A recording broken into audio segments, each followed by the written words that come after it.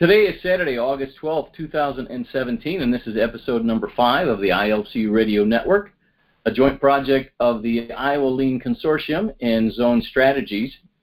And today's guest is Tom Lawless. Tom is currently the president of LeanTech. LeanTech is an organization whose mission it is to help companies improve processes, become more efficient, and ultimately improve profit margins and bottom line. And Tom is also partner at the Lean Leadership Institute. So good morning, Tom. Good morning, Steve. You're over in Chicago, all right? Is that correct? Are you home right now? I am in Chicago. Home momentarily, and then heading back out again next week, I assume. Oh, yeah. Out Monday again. Out Monday again. You've had a very exciting last few weeks, and then you've got some additional things coming up in September. But one of the things that I wanted to start us off with, we've got 30 to 40 minutes here, is just start you off and tell us a little bit about how did Lean, I guess, maybe become real to you? What is your background that brought you into this world of Lean, continuous improvement, process improvement? You know, I just started doing it really back in the 80s, it was just natural. It wasn't called Lean. It was just, it wasn't cool at that time. It was just a way of life. And coming from the military, it was, you know, it's everything we do, neat, clean, and orderly, right? So to me, it was just a way of life. So you're kind of the Barbara Mandrell of Lean. You were doing it before it was cool. Before it was cool, yeah. So yeah, because you had military background, and so you were again doing those types of things within the military. Yes, yeah, I was enlisted for 10 years, and then went and got my commission and retired after 25 in the reserve system. So yeah, it was. We do the same things. We just don't call it Lean.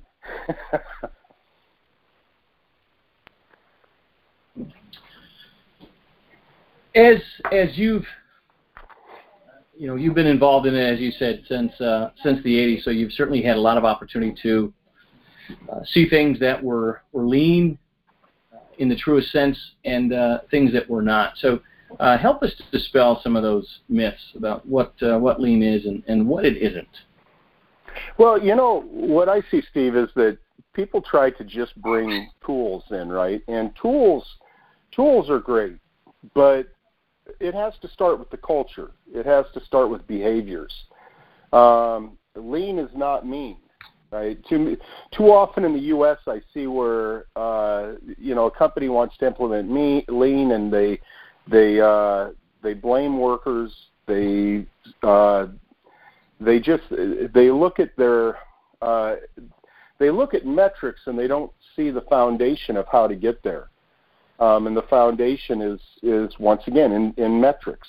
I see companies that go out and call, they make it their Gemba walk, which is going to the floor and go and see, right? But what happens is that they make this kind of an event, and they don't just go to where the work is being done and talk to workers. They don't get to know workers. Years ago, even in the military, what we do is the farther you move in the chain of command, the more people you support, right? Mm-hmm. So when I go into plants, I go to the floor. I get to know people. I get to know what makes them tick. They'll talk. Once they trust me, they'll tell me ways to improve. And what we do in the U.S. is we blame the workforce. We say, well, Lean doesn't work here because of whatever reason it is. And I've heard so often, well, you don't know our workforce. We're a union workforce. We can't do this. Well, you can do it. Toyota proved that back in the 80s, in '84, when they did the joint venture with General Motors at NUMMI in Fremont, California. They took what was considered one of the worst workforces, at least in GM's mind, one of the worst workforces in their company, and turned them. How? By treating them like humans. We all have wants and needs. It's pretty basic. You treat people right, and they'll treat you right. So that's one of the biggest things I see. And lean should be fun. Lean is simple. It's taking complexity out of your life. And what is it, though, about American, if we will, businesses, business leaders, etc., that we tend to think that things have to be complicated in order to be successful? And so have you seen over the years, what has made that, what has caused, I guess, maybe organizations here that are attempting to implement lean and deploy lean to move away from the true foundational roots of the Toyota production system? We want it overnight. We don't want to work for it. We think that hey, I read it in a book in a week, so it should happen in my workforce in 2 weeks. You're changing behaviors. You're changing the way your leaders act, and you're trying to do a complete shift, right? So instead of your leaders going down and focusing on numbers and just how they treat people, you're trying to change that behavior. Now, what I've done in the past is I like in manufacturing in particular, I'll do safety walks. So what happens is, in one place I was in, I said, okay, I had 30 plus engineers and salary people, supervisors and engineers. And every day at 1 o'clock, I said, we are going to have a safety meeting at 1 o'clock every day. There's no way you can get out of my safety meeting. It's a half hour. And at a half hour, because I hate meetings, at a half hour, we're done. Okay, so you don't know who I'm going to pick in that half hour to talk. Now, what did they have to do in the previous 23 and a half hours? They had to go to the floor, and they had to find people either doing things unsafe or safe. Now, when they did that, they had to go to the Gemba. They had to go and watch people work and watch their processes and help work with those people on processes. Now, it goes, what started to happen was we started to see it's that thing on lean, right? I'm getting people to go to the floor. They're working on processes. They're looking for safety. So we're including people in it, and we're eliminating the things that bug us or the stupid things we do every day. And so the workforce becomes safer, our quality improves, and the culture starts to change. Well, in too many places, we want this overnight, and cultures do not change overnight. People don't change overnight. And if you tell people that they have to change, well, what do you think is going to happen? Do you think they're going to change, or they're going to say, I don't need to change, you need to change? We all need to change. Right, so you immediately create that element of distrust, and you create drama, and we all know that we have a sufficient amount of drama within the workplace, and there's no need to create more. And I think about it was an article I think that you had posted on LinkedIn. It was written by JUN, I believe, Yoon Nakamura, and it's entitled "Retranslating Lean from Its Origins." And one of the things that really stuck out to me there was just the differentiation or the difference between, when we talk about Kaizen and, we have, as you mentioned, we have these events, Kaizen events, and we look at, changing the physical environment, the processes, the workplace, the equipment. That's what we tend to focus on when we do these Kaizens. But it was interesting in the reading there, he's talking about the original concept of Kaizen really means changing one's behavior in order to benefit others. It's a state of mind. And it was described as that's truly the spirit of Toyota. And it's an entirely different word. I pronounce it, I think it's Kairo maybe perhaps, but that's really that physical improvement. So we talk about we have these Kaizen events, and I think we do then focus simply on the mechanical aspects of that improvement as opposed to the changing of our behaviors. Is that evident? Is that what you have seen and perhaps is maybe causing some of the issues that folks have with implementing and deploying Lean? Oh, I believe so. I mean, we look, like you said, Steve, we look for things that are big Kaizen events, right? We have to have some big grandiose event. Instead of changing, making daily changes, little changes. If we could save 15 minutes a day, we're saving 60 hours a year. So that's 60 hours more of productivity a year. And it's just saving 15 minutes a day. Paul Akers says 2-second Lean. Just fix what bugs you. And it's so simple, right? It is so simple, but we make things so complicated. And in Kaizen, it's just change. It's change for the good. It's making small improvements. We don't need big improvements.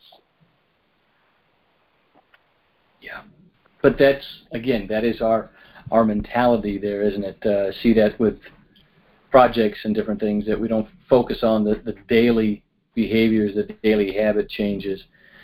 You were recently, just a couple of weeks ago actually, at the Developing Lean Leadership Conference in Greece. And tell us, what came out of there? What are some things coming out of there in that discussion with some of the leaders in lean thought, lean enterprise, lean thinking? What's coming out of there in discussion about lean leadership? It was a great conference. Paul Akers spoke a lot, and what Paul talked about was, go for precision, get rid of sloppiness. We accept sloppiness at times. It's, when we try to, once again, it gets back to the behaviors. See, in the Japanese workforce, they're raised to have discipline. We take discipline out, of schools and stuff. They have discipline, not meaning the discipline where you beat a kid or anything. No, it's discipline. It's everything has a place, everything in its place, right? And it's just, so that's how they're raised. It's everything has a place, everything in its place, from a small age. And so Paul talked a lot about that. Very enthusiastic, great guy. Rizzio Shingo talked about some of his leadership points, on some of his history, what he's seen working for and with Toyota, and what his father, was able to accomplish and what he did. And it was funny on talking to him about single-minute exchange of dies. He said that he helped his father name that, and it was basically because of golf. He didn't want his anything over 10 was bad, so they're always trying to get it under 10, right? 10 strokes per hole. Like I told him, if it was me that did it, it would have been 7-minute exchange of dice because I stop at 7. Yeah. But yeah, and it was just how he, it's leading with humility too, right? It's not just because you're in charge doesn't mean that you're in charge. It just means that you support more people. And we're talking about a guy that Rizzio has been all over the world, and he talks to not only he'll talk to any size organization, and he goes directly to the floor.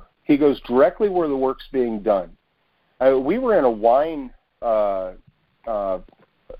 producer in Greece, and he'll walk through and he looks at the retail side as well as the manufacturing and everything else, and he'll ask why.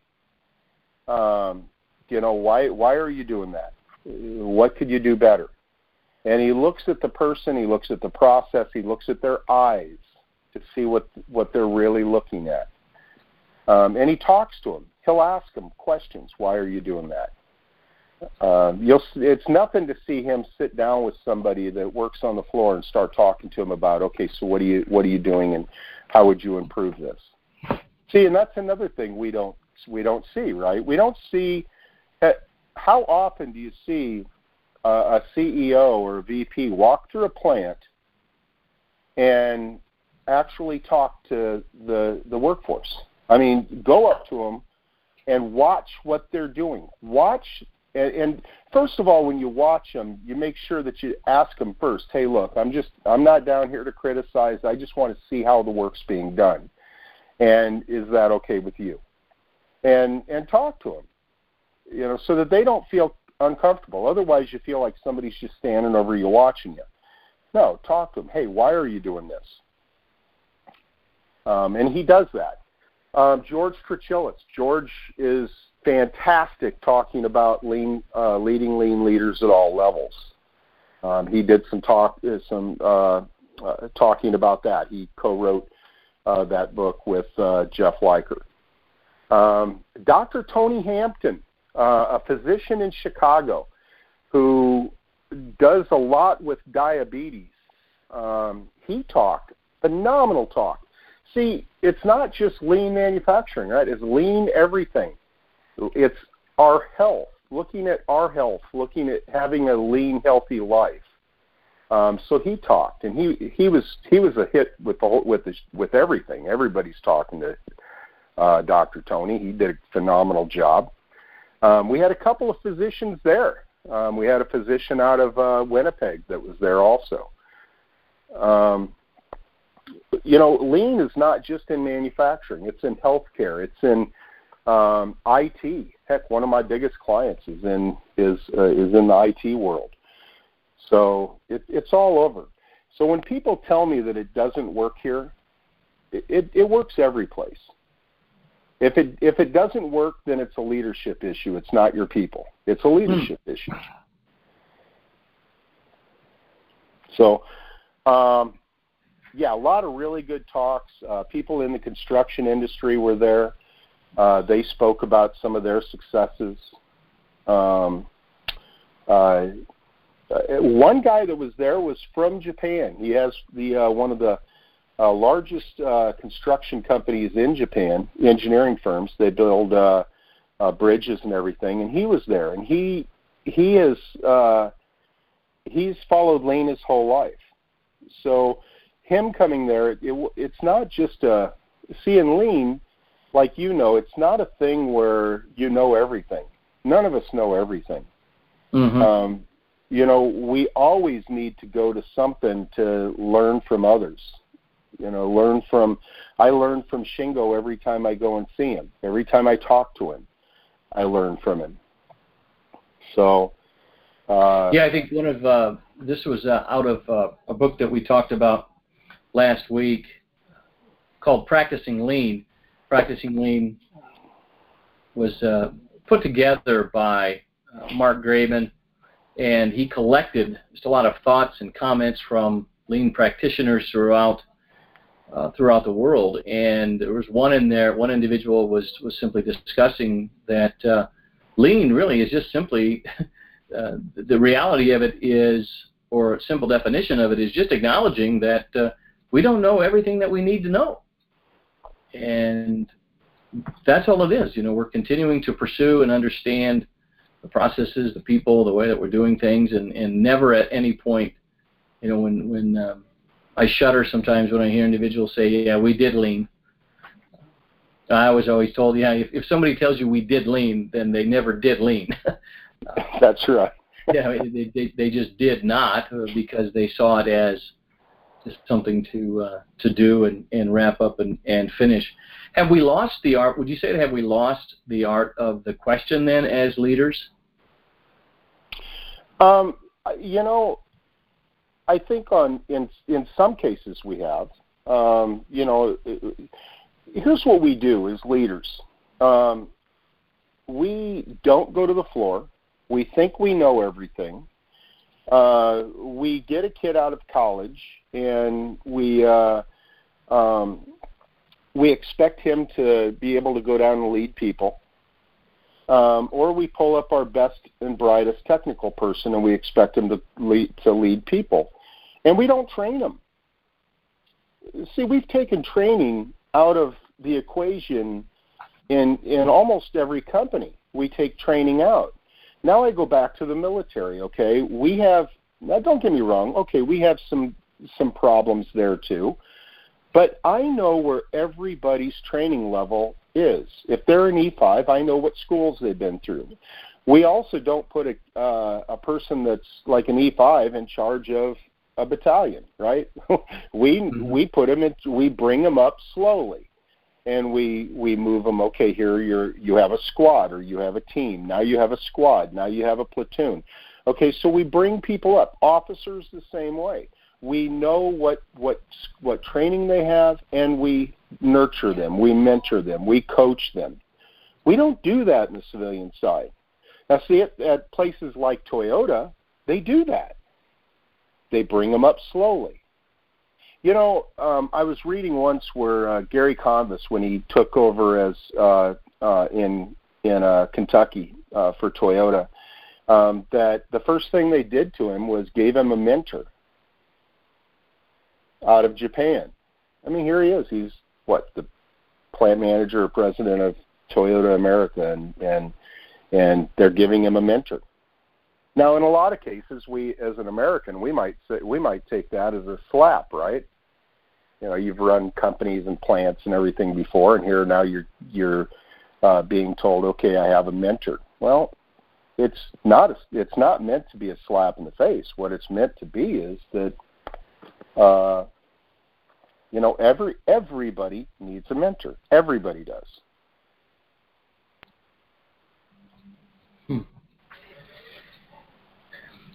So going back to the question on why do we stop asking why? I believe we stopped asking why. I think we think we know all the answers. Yeah, and I think just overall the art of questioning, because I think the way in which questioning is done is that it is derogatory. It's, you know, why are you doing it that way? Not, hey, tell me your thought process behind this, or show me what you're doing. You know, it's intended to. It's again, we've lost the benefit of asking questions because questions haven't been guided appropriately, and oftentimes they are those types of questions that are the gotcha type questions. We're looking for blame as opposed to looking for solutions, as you were saying with Shingo, just simply saying, hey, you know, you mind if I watch what you're doing and ask you some questions about how you're doing it and your process. And yeah, I think that is, as I travel around and work with organizations as well, that's one of the things that I've seen in leadership, the inability or the lack thereof to ask questions, and then having the people comfortable in having questions asked of them. So yeah, I certainly think that there is a great deal of opportunity going forward there. Now, you have an event, you're putting on an event coming up in September, the Leadership Performance and Results Summit. Tell us a little bit about there, who's going to be coming, and what can individuals anticipate from receiving as they participate in that? Oh, we're pretty happy we're going to have Ritsuo Shingo there. Ritsuo will be talking about, you know, his life experiences, leadership, you know, leading change. we're going to have Nigel Thurlow. Nigel Thurlow works. He's working with Toyota right now on teaching them Scrum. So, and he's worked with and for Toyota for over 15 years. So he knows Toyota. He understands their philosophy, and he's also going to do the A3 problem solving the Toyota way. So he's going to do that on Tuesday morning, and then Wednesday and Thursday he's going to be teaching certified Scrum Master. So everybody that leaves there will be a certified Scrum Master. We have the opportunity to have Norman Bodak. Norman Bodak is the called the Godfather of Lean. Yeah. He brought Shigeo Shingo over the first time and helped translate his books. And he's going to be talking about the Harada method. So he's going to do a talk on that on Monday, and then he's going to do a short workshop on Tuesday morning. We're going to have some breakouts Tuesday, and that's where people that want to learn more about the Harada method will, have Norman, and then people that want to learn from George on leading lean leaders will go over to that area, and then Rizzio will have, if people, plant managers, CEOs, people like that want to meet with Rizzio, they can too. So we're going to have some good breakouts. We're going to have Bob Hansen. Bob Hansen wrote a book on overall equipment effectiveness and financial OEE. And, where people talk about, well, yeah, but I don't have equipment. I just have people because we're not manufacturing. Well, Bob's going to talk about your utilization of people, because in some areas, equipment could be translated into people, right? So that's what he's going to do, is talk about, the availability, performance, and quality of people. And you're getting them, how you can measure that, okay? Trying to, off the top of my head, trying to think. Like I say, Bob's going to talk about that, Rizzio, Nigel, Norman, and I'm going to talk about, leadership from the perspective of basically the theory side, the safety, not even theory, but it's the safety. It's going to the floor. I had a COO once. He was a great mentor. It was in a transformation that we did, and we'd walk through, and he was on the floor every day. Every day he was in country. Now, this was a global company. So every day he was in the plant, he would do his walk. And he would call any of us. He might call you up and just say, okay, we're going for a walk, be ready in 5 minutes. And you'd walk through. And he would give you what he called 3 grenades to throw every time you walk through. Now, the first lesson, right, here I am, and I'm thinking, okay, well, I'm going to throw a grenade in here, right, in this area. Well, I wasn't expecting his response. Mm-hmm. He looks over and he says, so why? What would you do to change it? And by the end of the walk, you know who owned that area? Yeah. Yeah. So now it was my opportunity to fix it, right? So, and another thing is that he might not always get along with workers, when he'd walk through, because he'd ask questions, and some of them were, some people may not like the way he asked them. He was from Egypt, so, there was kind of a little bit of a language barrier there. But after he left, 6 months after he left, one of the workers that him and these guys never got along.